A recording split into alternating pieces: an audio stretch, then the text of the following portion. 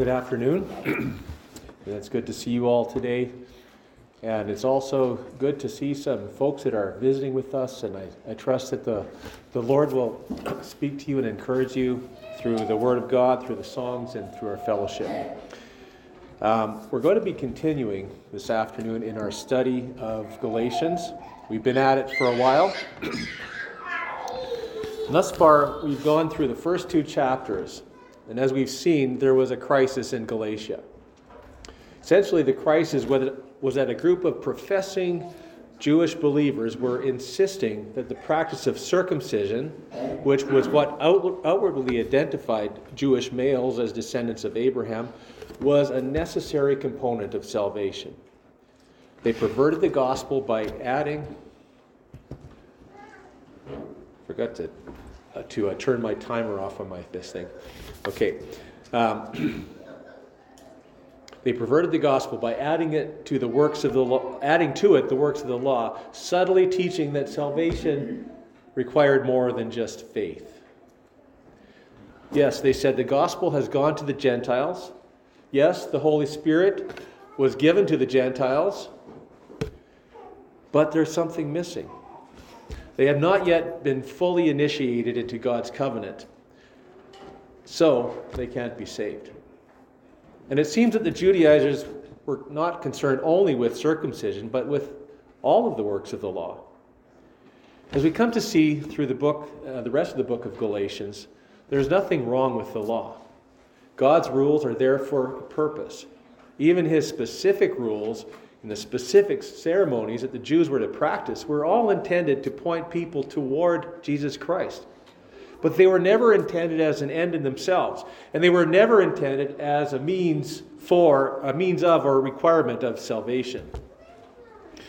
The curse of the law is that the blessings promised to the Israelites were conditional upon them keeping all of the law perfectly. And we remember Jesus expositing the law and coming to the conclusion in the Sermon on the Mount, be perfect, therefore, as your Father in heaven is perfect. The curse is the word all. If you do all these things, I will bless you. When Israel received the Ten Commandments and all the sub-commandments that went with them, and all the ceremonial laws, they said, everything the Lord God has said, we will do. But before long, they realized that they couldn't do it all.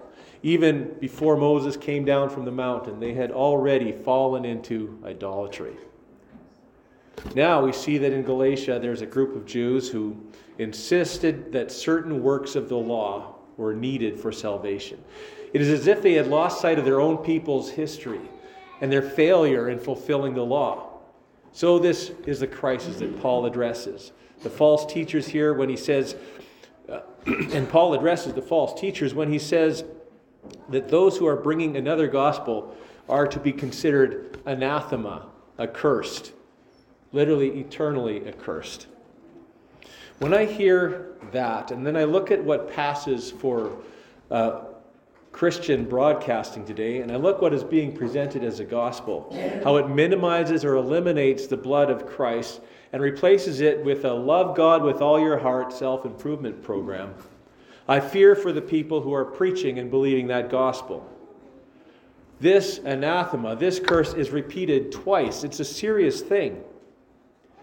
Now, I believe God can redeem a person who repents of believing and preaching a false gospel as long as we rely on our own righteousness to justify ourselves before God, we are believing and proclaiming a false gospel. Until the Lord convicts us of our sin and regenerates our hearts through the preaching of the gospel, we are under the curse of the law. But let's not miss out the seriousness of the matter. A gospel that adds anything to simple faith in the crucified and risen Lord Jesus Christ is no gospel at all. Such a gospel does not save. It condemns. We've seen also that amid the powerful influence of the Judaizers, Paul has defended his credibility as an apostle. Paul was sent not by men, but by God himself, and he received his gospel through revelation Jesus Christ taught him in every bit as personal a way as he had taught any of the other apostles. Paul refers to himself as the last of the apostles, the last of the chosen witnesses to whom Jesus appeared after his resurrection and sent out to establish the church. Jesus had already ascended when he came and appeared to Paul in what I am sure was more than just a vision.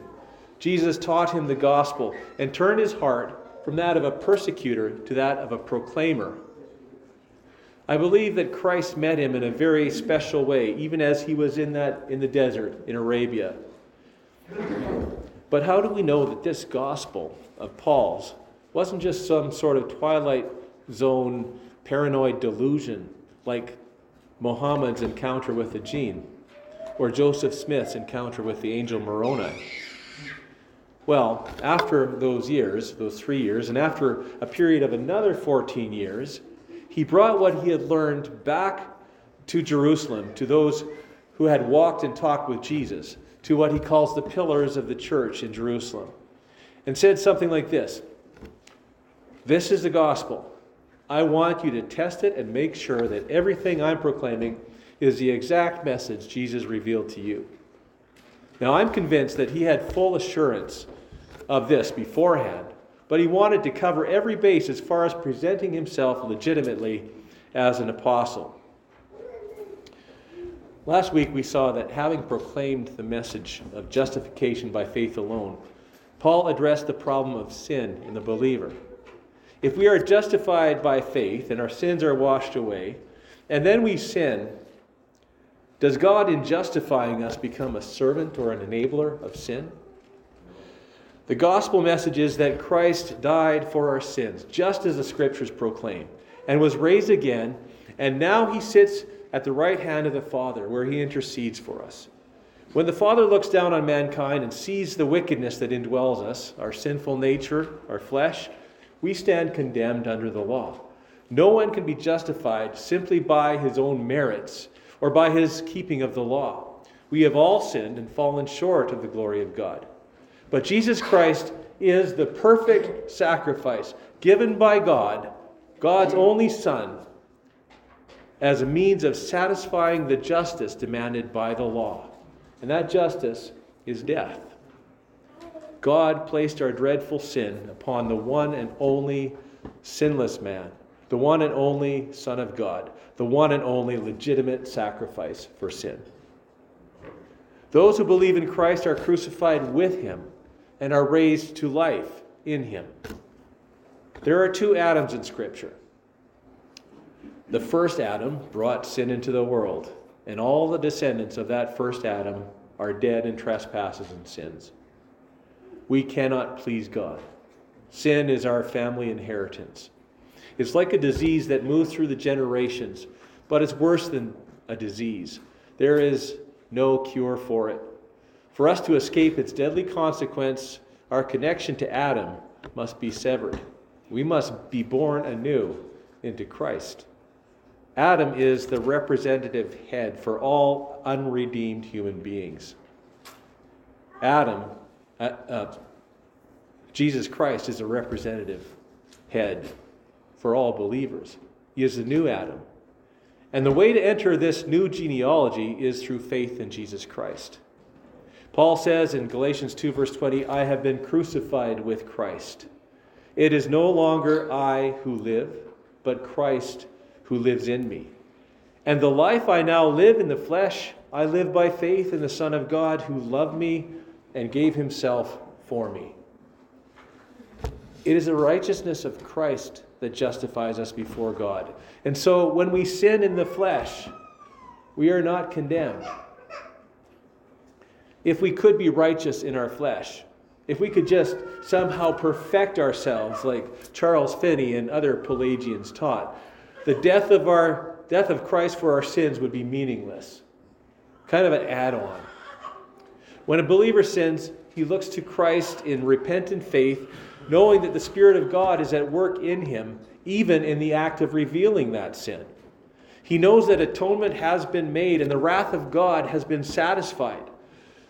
When a believer sins, Christ does not coddle the sin. He does not enable the sin. He covers it and he conquers it.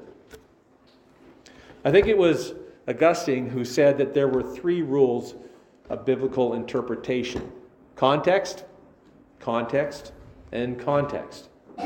Well, so far in Galatians, I think we've seen that there are 3 rules of justification: faith, faith, and faith. If you've been paying attention over these past few months, there's no way you can have missed that message unless your ears are dull or your heart is hardened. We'll continue today to talk about faith, which is the crux or the center of justification. Again, we're going to hear that justification comes through faith in Jesus Christ, not through the works of the law. Let's read now from Galatians chapter 3, starting at verse 1, and we're going to go through to verse 9 today. Galatians 3, verse 1.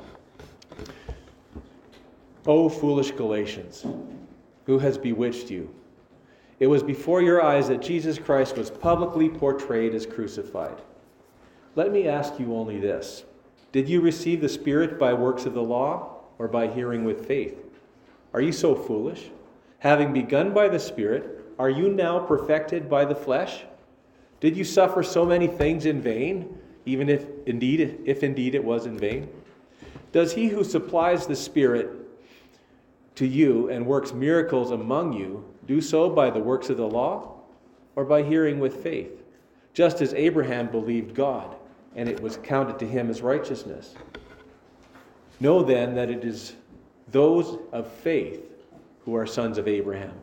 And the Scripture, foreseeing that God would justify the Gentiles by faith, preached the gospel beforehand to Abraham, saying, "In you shall all the nations be blessed." So then, those who are of faith are blessed, along with Abraham, the man of faith. So Abraham now comes into the picture. And Paul uses his example to demonstrate that justification is and always has been by faith alone. The Jews place great emphasis on their heritage as children of Abraham. They insist we are descended from this chosen man whom God called out of the pagan world, to whom he promised the land of Israel. And because of our physical lineage and our genetic connection to Abraham and our participation in circumcision, we are favored. We're blessed by God.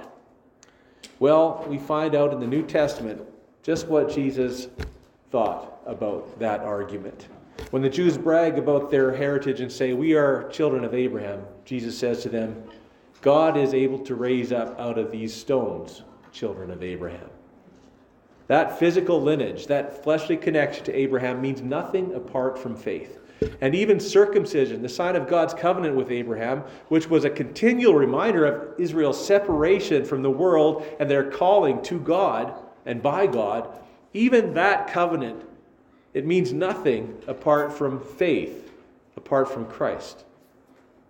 Romans 2 verse 29 declares that a Jew is one inwardly, and circumcision is a matter of the heart, by the Spirit, not by the letter. And even the Old Testament speaks of the circumcision of the heart. This is where God does his work. You know, when Gentiles come to God, when anyone comes to God in faith, God is doing a miracle. The Jews, who were relying upon the flesh, upon their connection with historical Abraham, had no real connection with God. But when God brings anyone to faith in him, he essentially raises up spiritual children of Abraham out of cold, dead stones. He is bringing life where there was only death and only separation and only coldness and only hardness. God says in Ezekiel, "I will remove from you your heart of stone, and I will give you a heart of flesh." This is the gospel. Regeneration, justification, sanctification, adoption, redemption, glorification, all are completely independent of our works. Does this mean that the gospel is somehow opposed or indifferent to righteous living? Absolutely not. And that becomes crystal clear later on in the book of Galatians. Right now, though, let's turn our attention to the first verse in our text. We're going to find a series of questions here that sum up Paul's indictment against the Galatians, and then we're going to see some biblical truth that Paul presents to straighten out their thinking. First question is preceded by an insult, a statement of ridicule. "O foolish Galatians." I've had the pleasure of spending some time in Mexico and learning a little bit about the culture there. I learned that it was a really bad thing to call someone stupid. It was almost a scandalous insult. We often use that word stupid, a synonym for foolish, without really thinking about it. But here, when Paul calls the Galatians foolish, it is intended to bite. Paul wants to stir them up, to shock them out of their stupor. "O foolish Galatians, who has bewitched you? What kind of spell are you under? Who has taken over your thinking? Even though you're staring truth in the face, how come you can't see it anymore?" I don't know if you've ever observed a hypnotist at work, maybe on television or something, but I think that's a pretty good example of what Paul has in mind. A hypnotist depends upon his subject's willing submission to his control and uses the power of suggestion to convince them of things they would otherwise never believe. These people end up doing some of the most outrageous things, and when you watch them, they actually believe what is being suggested. I mean, they can be made to believe they're sitting on a bus carrying a chicken, when in fact they're sitting on a chair in front of 1,000 people acting like a fool. They're bewitched in a way. They're under a spell. The reality that is before them has been altered so that they see something else. Paul tells the Galatians, before your eyes, Christ was clearly portrayed as crucified. But now there's a sense of their vision being obscured, of an alternate reality taking over their minds. And they're not seeing what's right in front of them. When God gives the believer eyes to see and ears to hear, the gospel, the death of Christ for our sins, is vivid and clear. But Paul is saying, who has bewitched you? It was before your eyes Christ was clearly portrayed as crucified. Now, very few, if any, of these Galatians, as far as I know, had been to the cross and had actually witnessed the crucifixion. Perhaps a few were Jews or God-fearers that had been on a pilgrimage to Jerusalem for the Passover. But the vast majority of them were Gentiles. And until they heard the gospel, they really had no frame of reference or mental picture for the crucifixion of Christ. So how had Christ been clearly portrayed before their eyes? Well, there are at least 3 ways that this happened, and they are the same 3 ways that it happens today. The first portrayal of Christ is through the preaching of the Word. When we hear the Word of God and the power of the Holy Spirit, and the Holy Spirit brings that Word to bear upon our hearts, there is a vision that comes to us. That is a spiritual understanding of things to which we are naturally blind. Scripture tells us that the natural mind cannot perceive or see the things of the Spirit because they are spiritually discerned. So we are naturally blind, and Jesus is revealed through the Word. The whole of the law and the prophets point us toward Jesus Christ, but we need discernment to see this. Paul himself had a very specific revelation of Jesus, even though he was physically blinded by the light on the Damascus road. He said that the Lord appeared to him. When the Word of God is preached, what happens is that we see the character of Jesus, the nature of Jesus.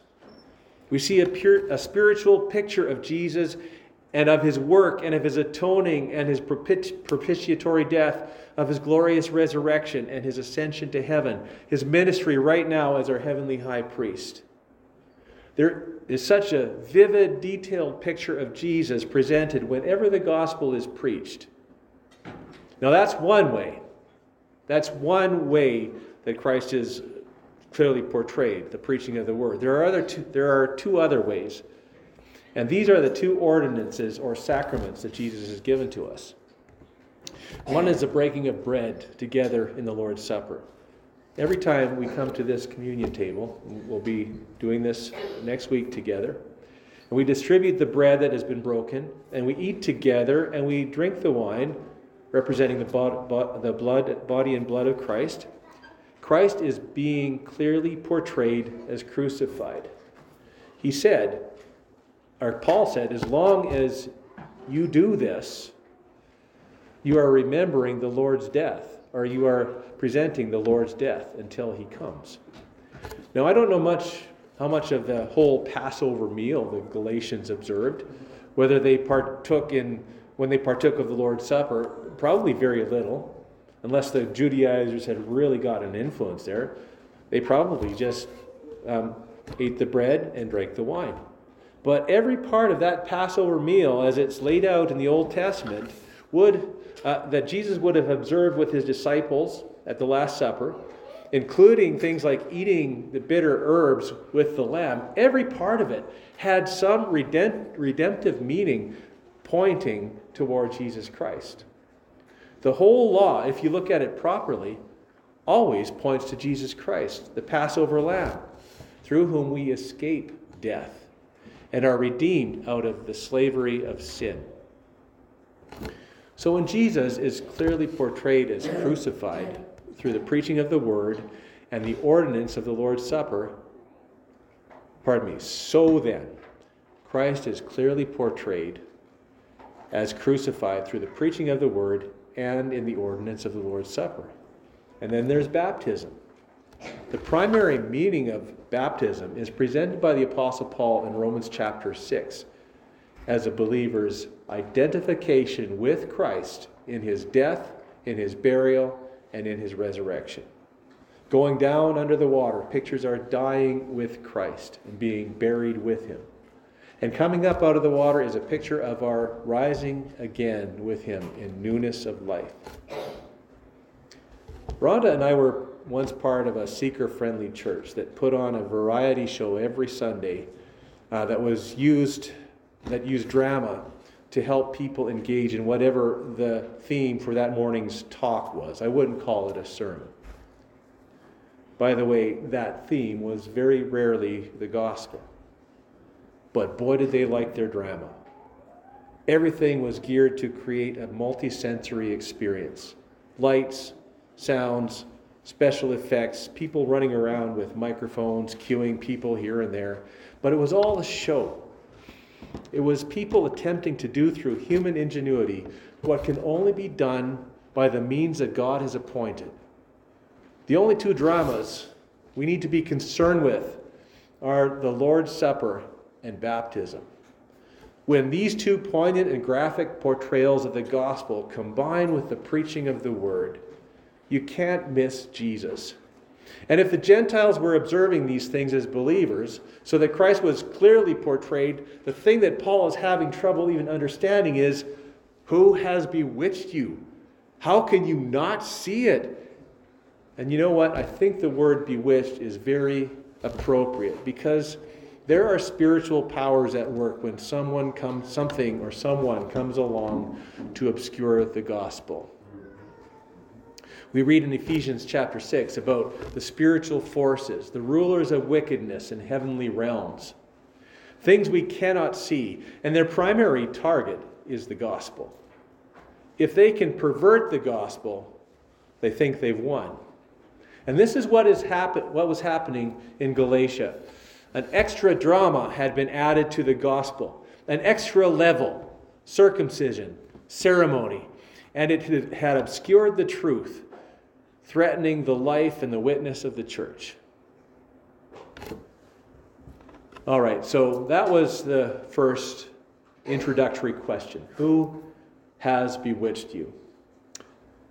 The second question is really the main question in this whole passage. It says, "Let me ask you only this. Did you receive the Spirit by works of the law or by hearing with faith?" So the main question here is essentially, how were you saved? We know that when we receive the Holy Spirit, that is the moment that we become regenerate children of God. That is the moment that we are forgiven. Now, in the book of Acts, when the Jews saw that the Gentiles had received the Holy Spirit just as they did, they received them as brothers. But here comes a new teaching that's making a division between Jews and Gentiles. You know, we read in Ephesians and other of the New Testament writings that Jesus broke down the middle wall of partition between Jew and Gentile. Here come these well-respected men who are trying to build that wall again. Paul continues his line of questioning. I ask you, did you receive the Spirit by works or by hearing with faith? When the Galatians first believed and received the Holy Spirit, there's no record of anything overtly miraculous. I'm talking about signs and wonders and things like that. There was no speaking in tongues that we know of. There was speaking in tongues when the gospel went first to the Gentiles as a sign that the Holy Spirit was for everyone who would believe and had been given to both Jews and Gentiles. But that was a unique event with a specific purpose. Here's what probably happened when the Galatians received the Holy Spirit. They were sitting in the synagogue or in the gathering. And the Apostle Paul was clearly portraying Jesus Christ as crucified. And those words that he proclaimed found their hearts. And all of a sudden there was an awareness of sin. They cried out, as they did on Pentecost, "What shall we do?" There was an awareness of God and a yearning, a desire to come to God in repentance and faith. And the Galatians received new hearts as the Holy Spirit entered and they believed the Word of God and trusted in Christ. That's how they received the Holy Spirit. And if you're a believer, that's pretty close. I mean, it'll vary slightly, but you heard the Word of God. It convicted you of your sin. It drove you in holy fear to God to receive mercy and forgiveness of your sins because His grace has been presented to you.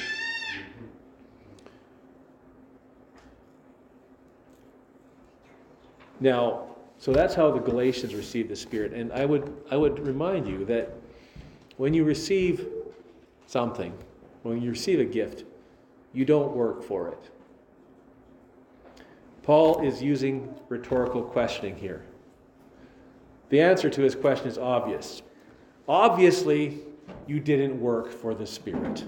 If anything, the Holy Spirit took you by complete surprise. And if anything, you felt unworthy, unholy, and wretched. And then God came to you with the good news of redemption and forgiveness of sins, and you believed it, and you were regenerated by the Holy Spirit.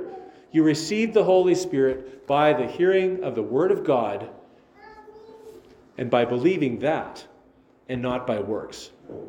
So the question here is, how were you saved? I want to ask you the same question today. How were you saved? I won't make that judgment. That's God's department. I'm not going to say if you're saved or not. The Lord knows those that are His. But if you profess salvation today, I ask you, in all seriousness, how were you saved? How did you receive the Holy Spirit? If, in any way, you began with works, you're still dead. And that's not meant as an insult. It's just the truth. We begin our lives in Christ through the Spirit and through hearing with faith.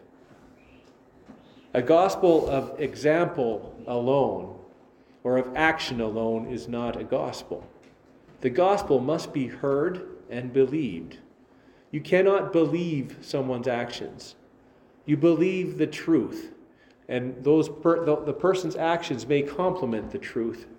And when you've got truth, your actions come along and they back it up. Paul continues, are you so foolish? There's that F word again. And I'm actually going to combine this with the next question. Having begun by the Spirit, are you now being perfected in the flesh? So the first big question was, how are you saved? And the second one is, how are you sanctified? Having been begun in the Spirit, are you now being perfected by the flesh? This is a really, really common error among Christians. When we first believe, the law shows us our sin in contrast to God's holiness. And we see the gospel as our deliverance from the curse of the law, from the wrath of God.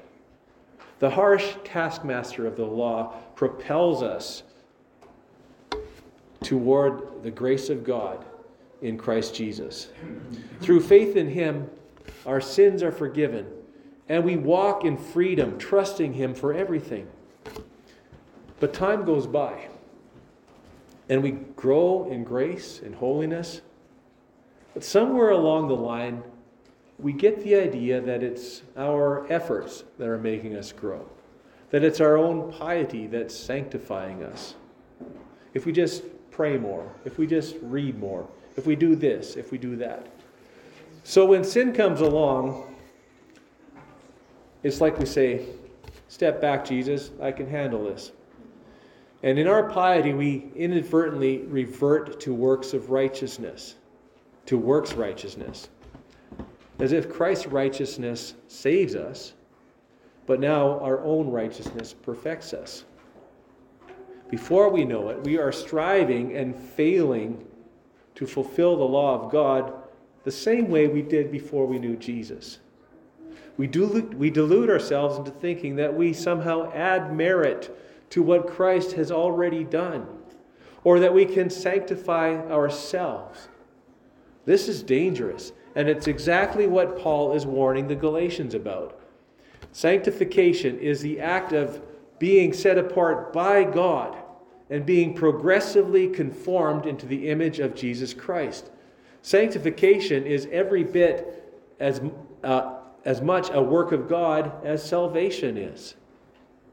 When we yield to Him, when we obey Him with our new heart, we desire righteous things. Our old heart never desired those things. We just wanted to avoid the wrath at the end. That's about it. We didn't love God before we were saved. So the question is, how are you sanctified? How are you being sanctified? Is it the work of God, or is it your own work? Again, the question is rhetorical. It is God's work. Philippians 2, verse 12 and 13 talk about sanctification. It starts out like this. Work out your own salvation with fear and trembling. That sounds an awful lot like work to me. Work out your own salvation with fear and trembling. Sanctification, in one sense, in the sense of our being conformed to the image of Christ, is the working out of our salvation, or the cultivation of those holy attitudes and deeds that flow out of our faith. Now, when you read Scripture, don't ever read one verse at a time. It says very clearly, and if this were your only verse, you'd be in trouble. Work out your own salvation with fear and trembling. But let's read the next verse, verse 13. For it is God who works in you, both to will and to do the things according to His purpose. You see, God works in us, not only helping us to do those things, but even creating the will to do them. We can't take credit for that, and the error of man-made religion is the act of taking credit and saying, I am worthy because of my performance in this or that. I know it's not perfect, but it's got to be enough. That was Paul's old world. That was the Pharisee world, and he was completely convinced of his own righteousness. He was a zealous believer in the work of the law. That's what the Pharisees did. They tried to break the law down into simple, manageable pieces so that everyone could fulfill it, theoretically, fulfill it perfectly.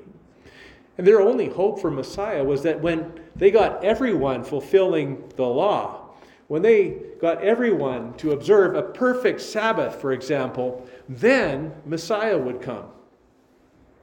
Can you think of what a weight off of Paul's shoulders it must have been when he realized, oh, it's not a work of my flesh. It's something that Christ does in me. It's a new nature. It's a new creation. Let's talk about this thing called the flesh for a minute. The flesh, in Paul's terminology, is that which is in opposition to the Spirit of God. When we look at the law and we think that righteousness is just keeping all these rules for the strength of our flesh, that leads to all kinds of ugly things. The flesh is opposed to God. So Paul's statement is, are you going to be perfected by the flesh? By that which by nature opposes God? Are you going to be perfected by that? It's like telling an addict, if you just have enough willpower, you can overcome your addiction. Well, what's his problem in the first place? His will wants to do that thing.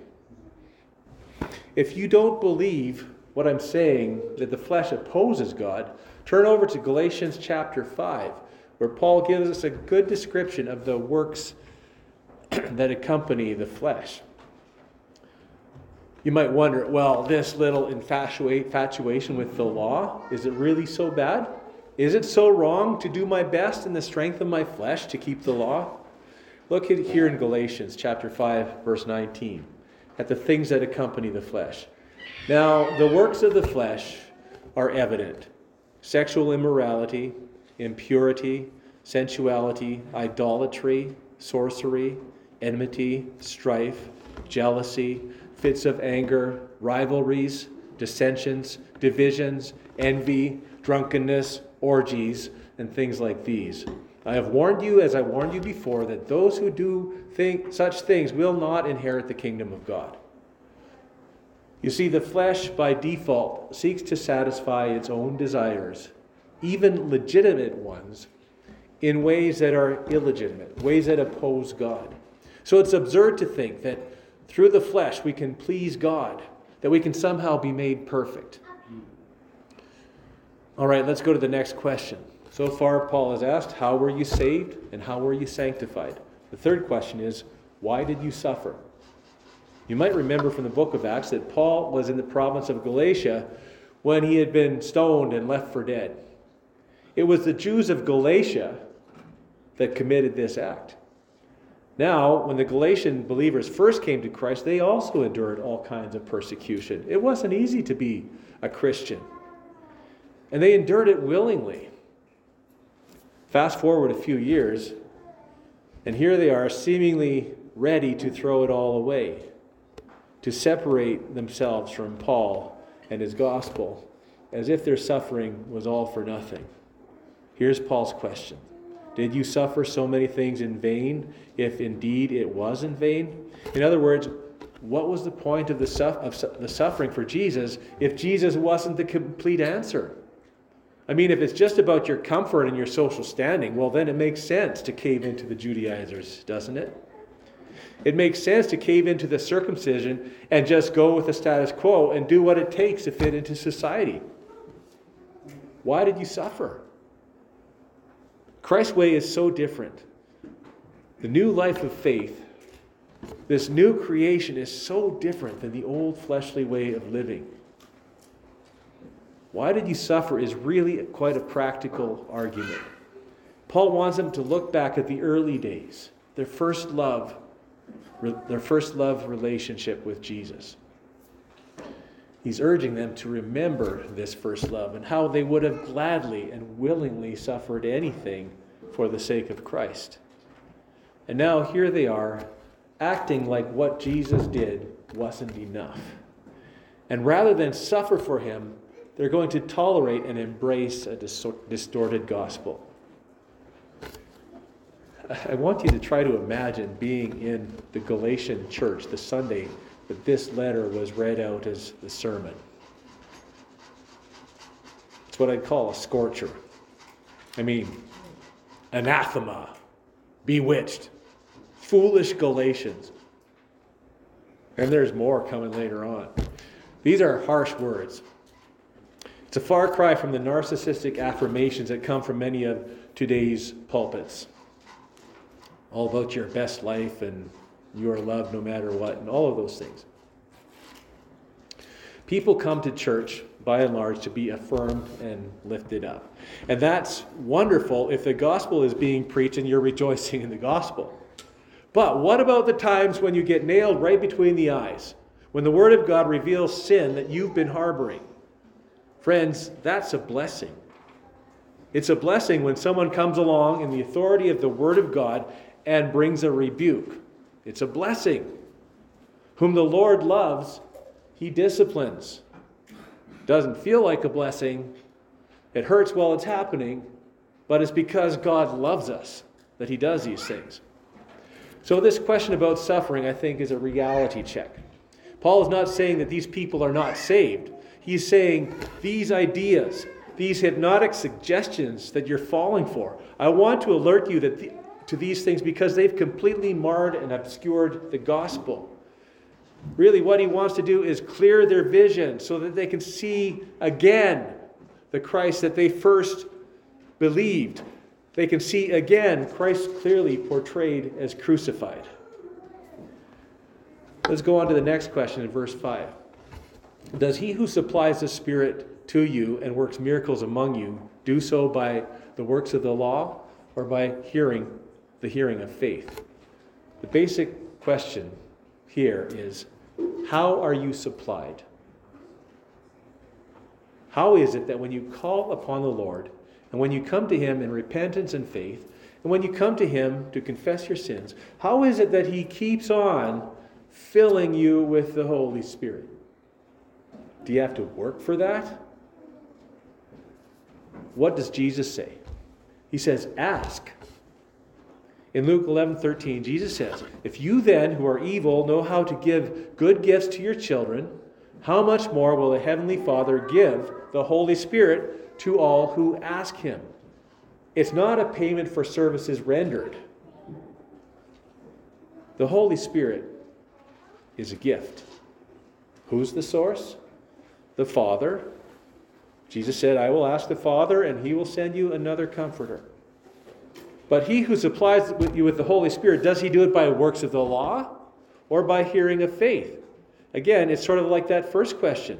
Did you receive the Holy Spirit by the works of the law? Well, the answer is obvious. So how are you supplied? Same way, by the hearing with faith. And now let's talk about miracles. Galatians. Do you form miracle committees and plan church work bees in order to manufacture miracles? No way. God is sovereign, and if He wants to do a miracle, He'll do one. Miracles are gifts from a gracious God to His beloved children. The Galatian church witnessed Paul raised up from the dead, raised up after he'd been stoned and left for dead. Did they have anything to do with that miracle? Or was it entirely a gracious act of God? Essentially, Paul is asking, is Jesus somehow dependent upon your works to give you these things? Does God need you to do these things? Can you possibly do these things without Him? Absolutely not. All right. So we see that Paul has really backed the Galatians into a corner. But now let's move on to see how he corrects the false thinking that he has just exposed. He's done a great job of identifying this false thinking with these rhetorical questions.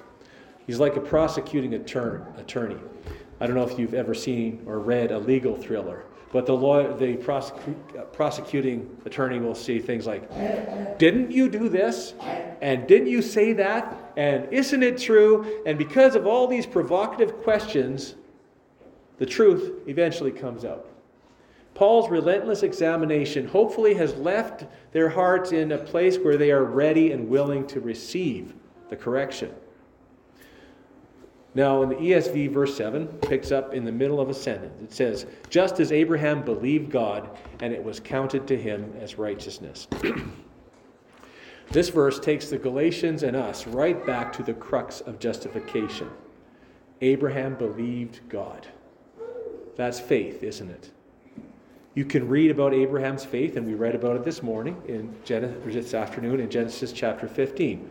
God says to Abraham, fear not, Abram, he was still Abram then, I am your shield, and your reward shall be very great. Abram says, and I'm paraphrasing, what reward is there for me since you haven't given me any kids? And my heir will have to be one of my servants.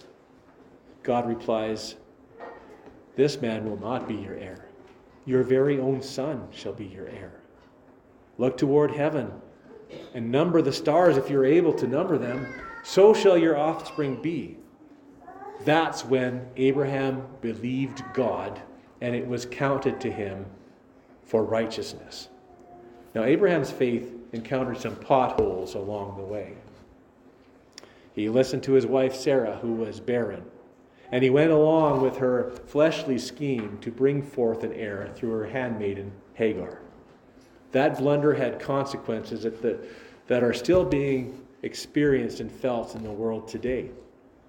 But ultimately, the promised son Isaac was born of Sarah in a complete miracle that could only be attributed to God. It would be through Abraham's offspring, not through the line of Ishmael, the son of Hagar, the child of the flesh, but through Isaac, the child of promise, that all the nations of the world would be blessed. Of course, we know that promise was ultimately fulfilled in Jesus Christ. Jesus Christ is the offspring of Eve, who would crush the serpent's head. And the offspring of Abraham, the one who would bring blessing and salvation to all nations. He has purchased men for God from every tribe, nation, and tongue. We see here the principle that righteousness is reckoned by faith. Just as Abraham's faith was reckoned or counted to him as righteousness, sinners are declared righteous when they believe in Jesus Christ, trusting in his atoning work and his promise that all of our sin is taken away, his promise of eternal life. The sins that were as scarlet become as white as snow. And this is through the agency and work of Jesus dying for our sins, rising from the dead. Okay, so we see that righteousness is reckoned by faith. Second, we read in verse 7, know then that it is those of faith who are sons of Abraham. Remember, Jesus rebuked the Pharisees. He told them, you're no more sons of Abraham than these stones. Just as righteousness is reckoned by faith, sonship is secured through faith. It's the only way. Your genetic pedigree means nothing. Your observance of rituals means nothing. At one point, the Apostle Paul calls on the young pastor Timothy to rebuke his church for keeping track of endless genealogies as if they mean something. You see, in Christ, there's a whole new genealogy. In the second Adam, it's a whole new start. There's a whole lineage and a whole inheritance coming. And it is for those who are not born of flesh, but those who are born again by the Spirit of God. So righteousness is reckoned by faith. Sonship is secured by faith. Let's look at verse 8. And the scripture, foreseeing that God would justify the Gentiles by faith, preached the gospel beforehand to Abraham. Okay, don't read that verse too quickly. It is loaded. Let's read it again. It says, the scripture. Now, did Abraham have scripture that we know of? Nope. This is interesting. Just listen. And the scripture foreseeing. How does a book foresee something? Does a book have eyes? Does a book have intelligence? Let's read it all together. And the Scripture, foreseeing that God would justify the Gentiles by faith, preached the gospel beforehand to Abraham, saying. Now look at the subject that is doing the action here. It is the Scripture that is foreseeing, and it is the Scripture that is preaching the gospel beforehand to Abraham. Isn't that interesting? Moses hadn't even written Genesis yet. But isn't the Word of God called the eternal Word? There's such an interesting connection here between the Scripture and the Lord Himself. It was the Lord Himself who brought the gospel to Abraham. Abraham understood and believed in the gospel. It's called the gospel right here. Abraham came to God in the same way that we come to God. He came through faith.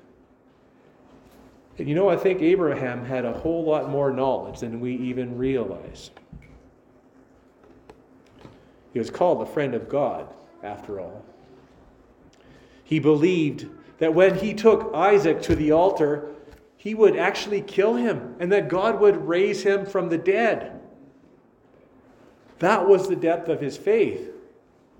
Do you think he maybe understood the gospel? Do you think that he understood that salvation is a work of God? Do you think that he believed that God could bring life to someone who was dead? So the Scriptures preached the gospel. But in our outline here, the key concept is that the Gentiles are justified also by faith. This justification equates to sonship, to being a child of Abraham. It isn't something that's reserved for only one group of people. Everyone who comes to God through faith in Jesus Christ is brought into this privileged place of sonship. Do you know that if physical connection and physical works were the means of salvation, there would be no point in preaching the gospel to Muslims, because they're physical descendants of Abraham. And they practice circumcision as zealously as the Jews do. Externals are not the issue here. They don't matter. It's faith, trusting in Jesus. Okay, I'm going to finish very quickly with the last point. At the end of verse 8 it says, "In you," that is in Abraham, "shall all the nations be blessed." Now if you read it in the context there, this is the gospel.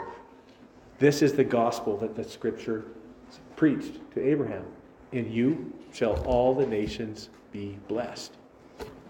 Look at verse 9. "So then, those who are of faith are blessed along with Abraham, the man of faith." So our last point here is that believers are blessed through faith. We receive the covenant. We receive the fulfilled promise that Abraham was looking forward to. And we are justified by faith along with Abraham. You want a simple version of the whole letter of Galatians? Here it is. We are justified by faith and not by works. I mean, it's a simple concept. But Paul belabors it because it is one of the most difficult points for a proud human to understand. There's a verse in chapter 6, verse 15, that really sums up the whole book well. It says, "For neither circumcision counts for anything, nor uncircumcision, but a new creation." We become a new creation when we trust in Jesus Christ and receive the Holy Spirit. And this comes by hearing with faith. I trust that you've heard the Word of God today. And I trust that the Scriptures have preached the gospel to you. If there's anything you're adding to the gospel, if there's any teaching that you're believing that says you've got to add something else to the atoning work of Jesus Christ for your salvation, just be aware of the danger, the curse that accompanies that kind of thinking. Don't be bewitched. I encourage you to respond to Paul's painful but loving call to wake up and see the reality of Christ clearly portrayed as crucified, and come to God through faith in Christ alone. Let's pray. Father, we thank you for the glorious gospel of Jesus Christ. We thank you that it frees us from the tyranny of the law, that it brings us out of a land of captivity into a land of freedom. And Father, that your word indeed does its work, and the Holy Spirit brings to life dead people. We're not dead stones anymore, we're living stones because of what Jesus has done. We pray that we would fully embrace the grace that is the gospel. And Lord, that this grace would indeed teach us and move us and instruct us toward the good works that flow out of regenerate hearts. We pray this in Jesus' name. Amen. We'll have a closing song at this point, and then we'll have a benediction.